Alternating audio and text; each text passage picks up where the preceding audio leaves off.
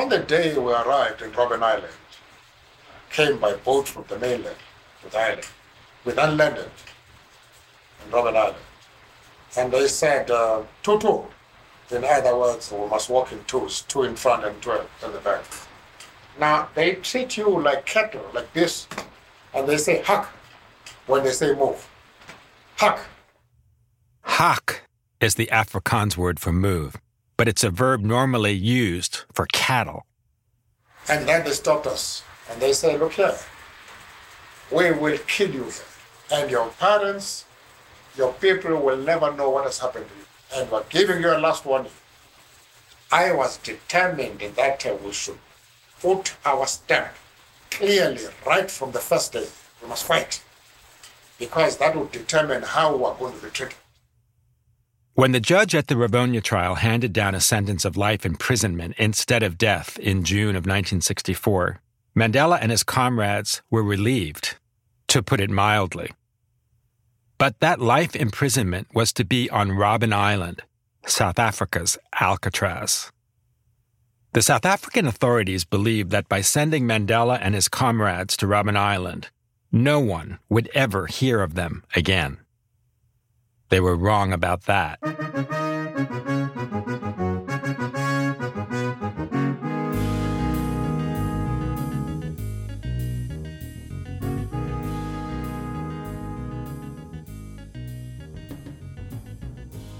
Robben Island had been a prison since the 17th century. For a time, starting in the 19th century, it was a leper colony. Just 4 miles off the coast of Cape Town, Robben Island is rocky, windswept, austere. It's less than a mile long.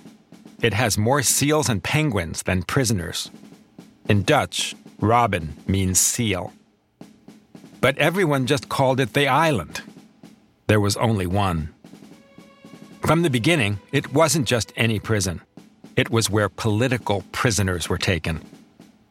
The first African political prisoner in South African history was the Xhosa warrior and chief Makana, who had revolted against the British colonialists. Mandela had first heard about Makana when he was a boy. Makana had been imprisoned on Robben Island in the 19th century and drowned trying to escape. Chief Makana was a hero to Mandela. Maybe it's an optical illusion, but when you stand on the beach on Robben Island and look at the twinkling lights of Cape Town, it feels like you can touch them. That must have been torture for the prisoners. It's also, well, beautiful. At the end of the Robben trial, the government had a choice. They could separate the Robben trialists and send them to different prisons all over South Africa, or they could keep them together in one place. They worried that if they separated them, each one would be like an individual germ that would infect the entire prison. They were scared of that, so they decided to keep them together. It turned out that staying together is what kept them strong. Mandela had actually been to Robben Island once before, very briefly, for a few weeks after he was convicted in 1962. Then, as after Robben, he saw his first few days on the island as a test. He had to establish that he would not be intimidated. He wanted to show that they were not criminals who had committed crimes. They were freedom fighters who had stood up for justice. They were first and always political prisoners. From the start, Mandela had a larger vision of his imprisonment. He saw his behavior on Robben Island as a microcosm of his struggle for freedom and his battle against white supremacy. When we arrived, they asked us to crush stones to make gravel. And they bring big stones. They had one on the ground, and then you have a hammer, and you break the stones on this big stone from about 7 o'clock, 7:30 to 4 o'clock. During their early days on the island, the prisoners sat in a dirt courtyard crushing stones into gravel. It was mind-numbing work. They sat in the bright sun. They weren't allowed to talk. The warders wanted to show who was boss. Mandela wanted to show that the prisoners were human beings with rights who needed to be treated with dignity. That was the first struggle that we had. And we started action of going slow, going low, and just sometimes filling half, sometimes filling three quarters. And they would punish us, but we stuck to that. How did they punish you? Well, they send you to isolation, and you miss about 3 meals. Sometimes 3 days missing meals, except just water, rice water, and nothing else. The second thing that we fought was the food. Those go-slow strikes were their way of protesting. The food was a constant problem.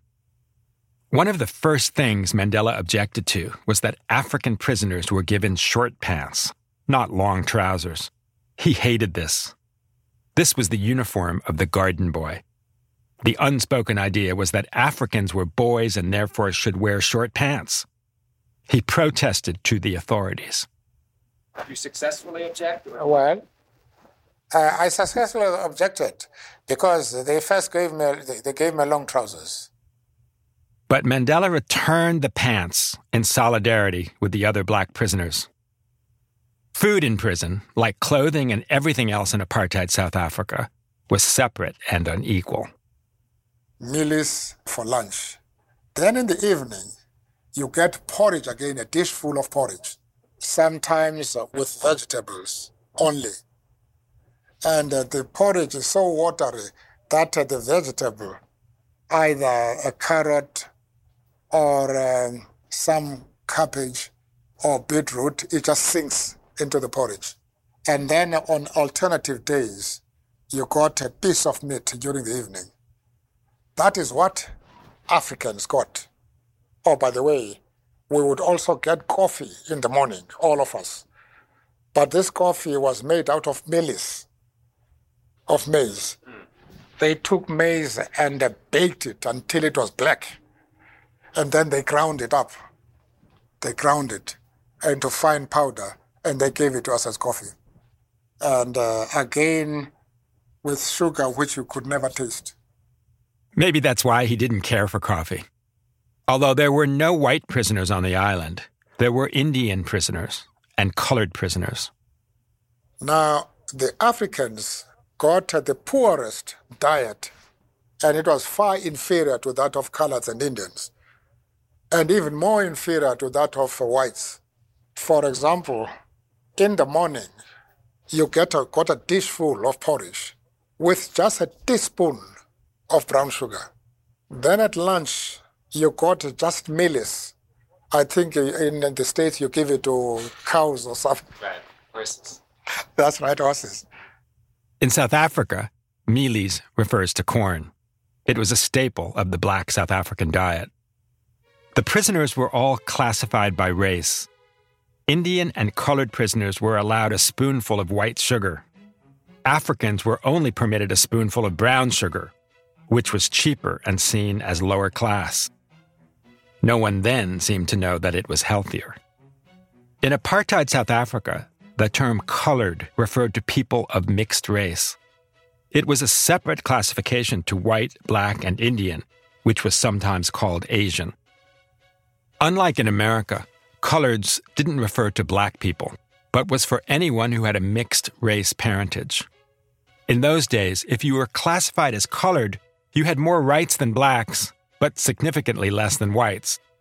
Still, it's a charged term in all kinds of ways. Now, we were classified Africans, then coloreds. Well, of course, it's so difficult to refer to this group. So you have to be careful, especially in my own autobiography. Mandela never wanted to offend anyone. By the 1990s, when we were talking, people often used the term so-called colored. Many so-called colored insisted on being called black. But there were also hundreds of thousands of people in South Africa's Cape Province who were proud to be called colored. They spoke Afrikaans and tended to be more conservative politically than black South Africans who lived farther north. For them, it wasn't a term of discrimination, but identity. For me, as an American, it always felt awkward to use the term. It took me back to a past that I didn't want to return to. One of the diabolical parts of apartheid was how petty it was. It permeated every aspect of life, no matter how small. The authorities used to measure the size of your curls to determine whether you were black or colored. There were all kinds of bewildering distinctions. For example, Japanese visitors to South Africa were considered honorary whites, but Chinese visitors were considered colored. Mandela found some of these distinctions ironic, but he was always extremely careful about the use of any term that referred to color. Mandela and the Rivonia trialists lived in what was known as Section B, a low rectangular stone building with a dirt courtyard and a catwalk for a warder with a shotgun. The cells were 2 meters by 2 meters, about 6.5 feet by 6.5 feet, with heavy metal doors and a tiny barred window about 5 feet high. They had straw mats to sleep on, no beds, no mattresses, no toilet. The Rivonia prisoners were kept separate and isolated from what were known as common law prisoners on the island. Speaking of imprisonment, could you lie down in your cell? Was it the cell seemed so small Yeah. that I thought you'd have to scrunch up like that. Yeah, no. They were clever. You just fit it. Oh, I had a bed, and I just fit it in the bed. oh. A few months into our interviews, I visited Robben Island. I wanted to see Mandela's actual cell, where he spent 17 years. I remember he was quite excited when I told him I was going. Did they take you to my cell? Did they show you my cell? They showed me your cell. Oh, I see, good. It was number 4 or number 8? Something like that, They said it was number 4.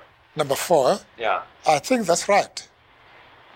1, yes, quite. It was number 4. It's definitely number 4. Okay. I took some pictures Yes. of it also. Quite right. Quite Yeah. right. I actually gasped when I saw it. Mandela was a big man in every way, 6 foot 2 inches tall. The cell was tiny, closet-sized. I just didn't see how it could contain him. I had 2 Afrikaans warders who escorted me around. When I saw Mandela's cell, I motioned to my guide that I wanted to lie down myself. But the lead guard, who had been escorting me around the island, firmly nodded his head no. One day, after the first few years of working in the courtyard, the authorities marched Mandela and his comrades to a vast lime quarry where they used picks and shovels to separate the lime from stone and earth. It became the place where they worked day in, day out, year after year. During the first few weeks at the quarry, their hands became blistered and bloody. They took us to the quarry to dig lime. Now, that is a very difficult operation because you use a pick. The lime is in layers of rock. You find a rocky layer, and to get to the lime, you have to break that layer, that rock layer. You then get the lime, you scoop it out, and then you come to another layer of rock. And in order to get the lime, you have to break through that rock. You see, and to break through that rock is not very easy. So what we did, they sent us there because they wanted to show us that to come to jail is not an easy thing, it's not a picnic, and you must never come to jail again. The lime reflected the sun's harsh glare, and Mandela requested sunglasses. It took years for the authorities to approve them. When we took our early morning walks in the Transkei, he often used to wear that same pair of dark glasses. The prison warders on the island, especially during their first few years, could be brutal. They were mostly young, rural, uneducated Afrikaans men who had grown up regarding blacks as inferior, and their job as guards was to keep them down. But the political prisoners were different. They were better educated than the guards. They had been professionals.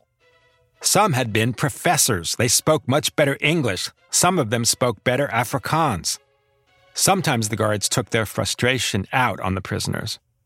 And sometimes the political prisoners made fun of the guards. So a warder comes and he says, look, you must work. And you talk too much, but you work too few. You see? That was his way of saying, you don't do the work. You talk too much, but you work very little. He says, you talk too much, and but you work too few. So we laughed at this, and eventually charged us. But they took us with Masondo to isolation. But Mandela had sympathy for the guards. He saw them as victims of a racist system that rewarded brutish behavior. He used to say that apartheid dehumanized the oppressor as well as the oppressed. Mandela did his best to befriend them, to try to make them see the limits of their own prejudice. This also had a practical side. Orders could make your life miserable or easier. For example, you want 4 blankets in winter. The commanding officer, the commissioner of prisons, or the minister of justice, is going to say, what does regulation say? Regulation says you must have 3 blankets. I can't give you the 4th blanket. Because if I do, I will have to go give others as well. But a warder in your section, if you're friendly with him and you say, look, I want an extra blanket, he just goes to the storehouse, takes a blanket and gives it to you. So you must always, I learned quite early as a prisoner, that you must make friends with a warder who is charging the section. Mandela quickly established himself as the leader of the political prisoners on Robben Island. In some ways, he was like the mayor of Section B, making sure everything was working and that his comrades had blankets and food and got their mail. But he had other ways of helping as well. His law degree came in handy in prison. I was reading over the weekend about how you, in prison, used to represent other prisoners, and that was against regulations? Yes, oh yes. But eventually they allowed that. Yes. How did that happen? No, by insisting and setting your right.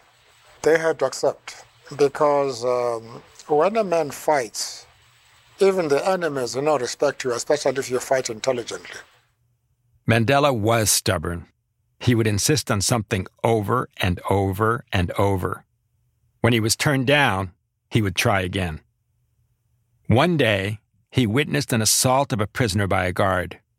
He asked to see the head of prison, who questioned Mandela's claim. Here is what he told him. All that I say, this is wrong. I have seen it. What are you going to do about it?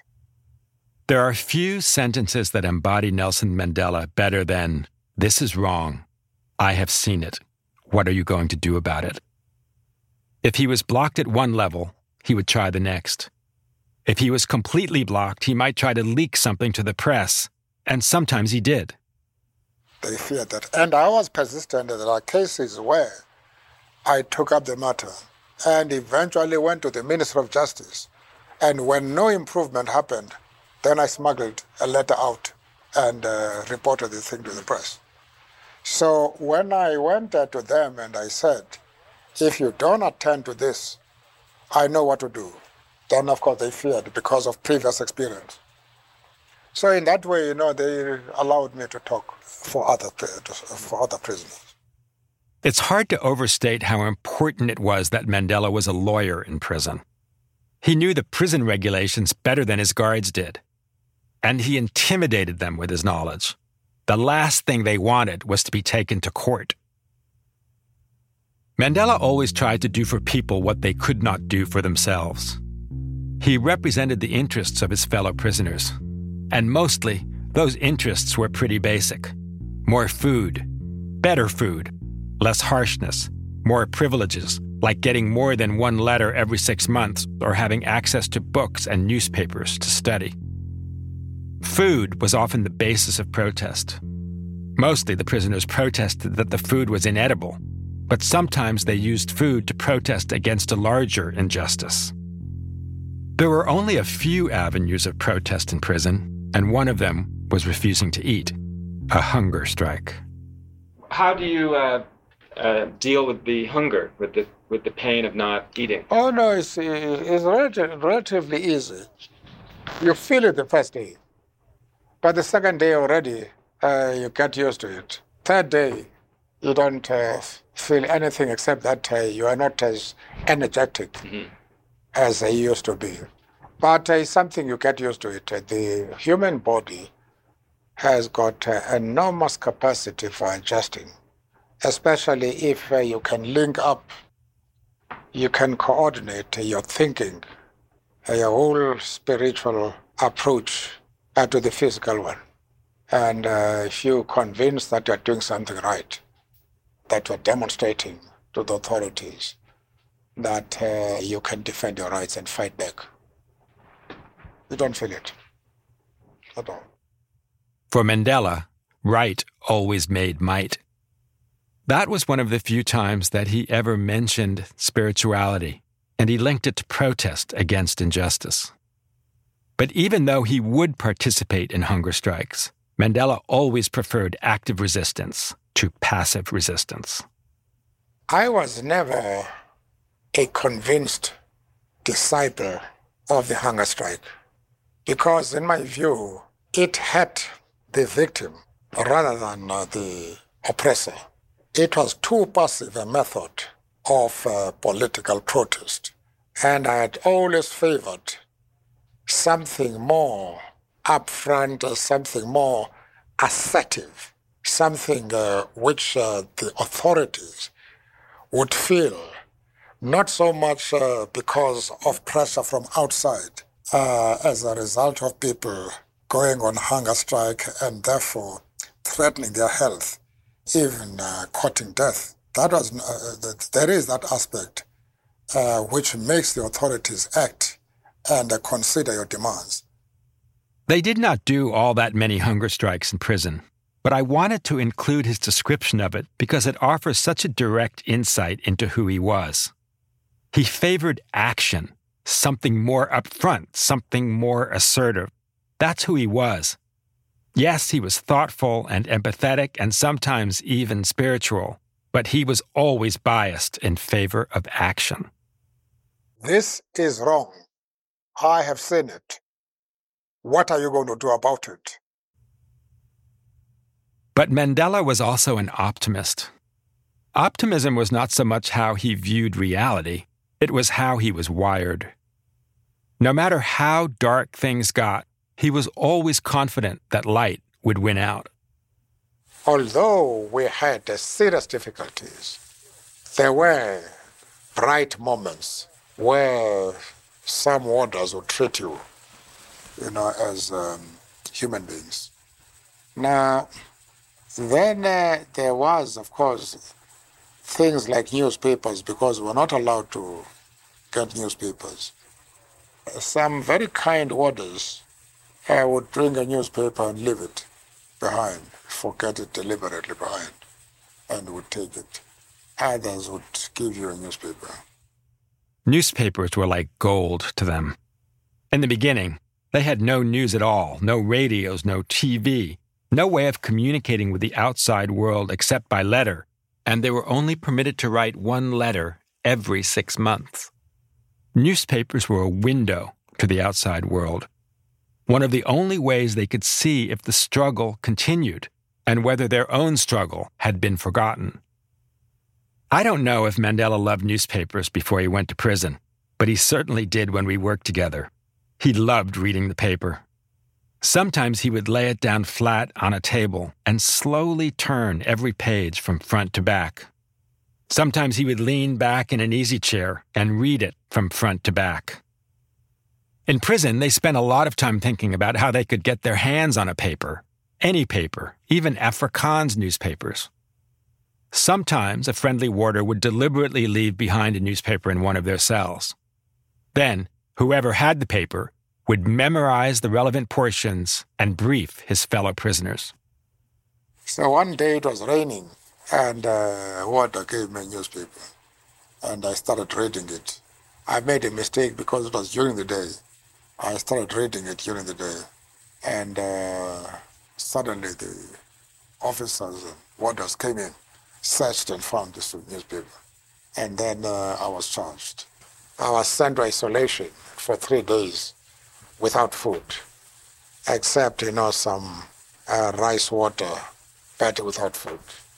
That was the first time I went to isolation. The isolation section was at one end of Section B. It was just a stone box with a tiny high window. He never complained about isolation. One morning when we were talking about the island, Mandela signaled to me that he wanted my pad and pen. I handed them to him. As always, he did it slowly and meticulously.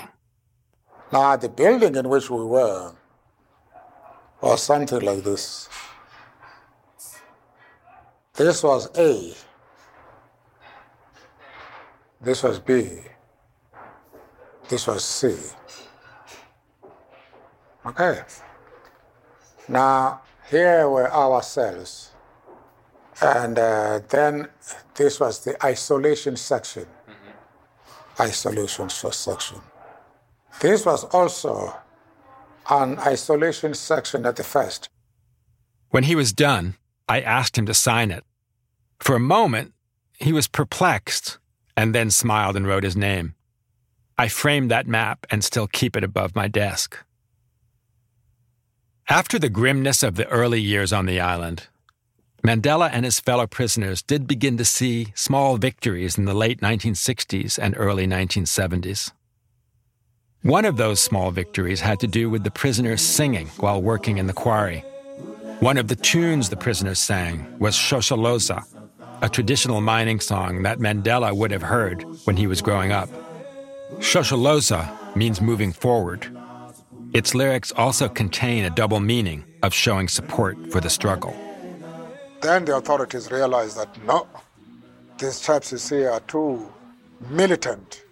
They're in high spirits. And they say, no singing as you're working. So you really felt the toughness of the work. And so they banned the singing. And of course, they had a regulation in the disciplinary code which banned singing. But they kept singing. But of course, although we listened to them, but when we went back to our cells, especially on the eve of Christmas and New Year, we organized singing concerts, and we sang. The warders got tired of trying to enforce the no singing policy. So they eventually got used to that. Mandela also fought for books in prison. He never stopped studying and reading. On Robben Island, he studied for his LLB, his Bachelor of Law degree. He had never finished his actual degree at the University of Witwatersrand, where he had been the only black law student. He once requested a book on the law of torts, the law that covers most civil lawsuits, but he was refused. He asked why, and the chief warder said, "Mandela, why do you want a book on the law of torches?" The Afrikaans word for torch is toort, Toort. He also continued writing. Now, you mentioned, you haven't told me this story, but I have read a little bit about it. The story of hiding your manuscript in the drain pipe outside. How did that actually work physically? There was a drain pipe outside of your cell? You see, have you got a clean sheet of paper? Yeah. Mandela drew his cell for me and made an X where he hid his manuscript. In the 1980s, Mandela's colleagues came up with the idea of him writing a memoir that would then be published in the outside world. He agreed to do it and secretly began working on it late at night. That manuscript was given to me when I first signed up to work with him. He would write during the night, then pass what he had written to other prisoners, who would then copy it out in tiny handwriting on small pieces of paper, including toilet paper, before destroying his pages. Well, I was reading somewhere that you would use paper that was very thin and write very small. Yes, that's true. Oh, yes. He had secret ways of producing his writing in prison and hiding it. When we talked about it in 1993, Mandela was still reluctant to explain how it worked. So what was the way? No, you see, we mustn't disclose that. When we were writing his autobiography, Mandela was not yet president. South Africa hadn't held an election yet, and in his mind, it was possible the country would end up in a racial civil war. Who knows? He might have to use those same techniques again. But writing the manuscript was one thing. Smuggling it out was another. I took it out to see the method, which they don't know how I took it out. And that method is still valid today. And we won't be able to put that in your autobiography, how it came out? No. I cannot say that it came out with a prisoner, but it would be, I wouldn't like to say so-and-so brought it out. Right. Yeah. The tiny bits of paper were assembled and then put in the lining of a suitcase. That suitcase was carried out by his comrade, Mac Maharaj, when he was released from Robben Island in 1976. Oh, no, the prisoners, the warders, by the way, suspected that was doing something. Right. Because I would wait until after 8, and I would sleep very early, and about 9 o'clock or 10, when the traffic has come down, I start writing. And then during the day, I would be drowsy, sleep early, get up. And then the warder would go to others, people like Mac, what is Mandela doing there? Why is he writing and sitting up late? And so they were suspicious that I was doing something. But I wrote and I finished the manuscript. Mandela, of course, didn't want the prison authorities to know he was writing a memoir. The idea of the memoir was that it would tell not only his story, but would document racial oppression in South Africa. When I finally read it, I also understood why it had never been published before. Amidst some lovely writing about his growing up and early schooling, there were long sections of Marxist-Leninist theory. They're pretty dreary. But that was not the only writing he was doing. He was also writing letters which were more personal and intimate. The rules about letters and visits were particularly harsh. In the beginning, only one of each every 6 months. And those visits were not very satisfying. The authorities made them as difficult and impersonal as possible. You had a glass partition, and your visitor stood on one side and you were on the other side. And there was a warder behind you. There was a warder behind your visitor to make sure that you talked only about family matters. Don't explain about the situation in the prison conditions. And they were very strict. And sometimes they would cancel a visit if you ignored the warning and talked about conditions in jail or about other prisoners. How long were the visits? At first, 30 minutes. So you have to wait for 6 months and only to speak for 30 minutes. Then they extended it to an hour. But they made 30 minutes your right and the other 30 minutes a privilege. When I visited Robben Island, I actually sat at one of those desks and tried to look through the glass. You could barely see anything on the other side. It must have been excruciating for Mandela and the other Rivonia trialists. Of course, they wanted the full hour, but to get that, they had to behave. They had to follow the rules, even when they thought the rules were absurd or repressive. That was the leverage the guards had over them. This was particularly hard for him because he was deeply concerned about his wife, Winnie. She was in her mid-20s. They had only been married 4 years, and during most of that time, he had been underground. They had 2 small daughters together, both toddlers. He told me several times that he believed Winnie had it harder than he did. Here I was with a woman with whom I have married. I'd been married, you see, for 4 years when I was sent to jail. And she was a very young person, inexperienced. She had 2 children, and she couldn't bring them up properly because of the harassment and persecution by the police. He knew what Winnie was up against. The authorities penalized her because of him. She had become an activist on the front lines of the struggle and was often arrested and intimidated by the police. Mandela never missed an opportunity to write her from prison. You know, I was thinking of her, of course, every day. And also I wanted to give her encouragement to know that there is somebody somewhere who cares for her. I think here he's deliberately underplaying what he felt. During the time we were working together, he had recently separated from Winnie. I believe he was still wounded by that. He made copies of many of those letters to Winnie. I've read them. Have a listen. Here's one from 1976. My dearest Winnie, I have been fairly successful in putting on a mask behind which I have pined for the family, alone, never rushing for the post when it comes until somebody calls out my name. I also never linger after visits, although sometimes the urge to do so becomes quite terrible. I am struggling to suppress my emotions as I write this letter. Letters from you and the family are like the arrival of summer rains and spring that liven my life and make it enjoyable. Whenever I write you, I feel that inside physical warmth that makes me forget all my problems. I become full of love. His letters to Winnie are the most personal, the most intimate glimpses into Mandela's mind and heart. The mask that he wore for almost everyone else was taken off for her.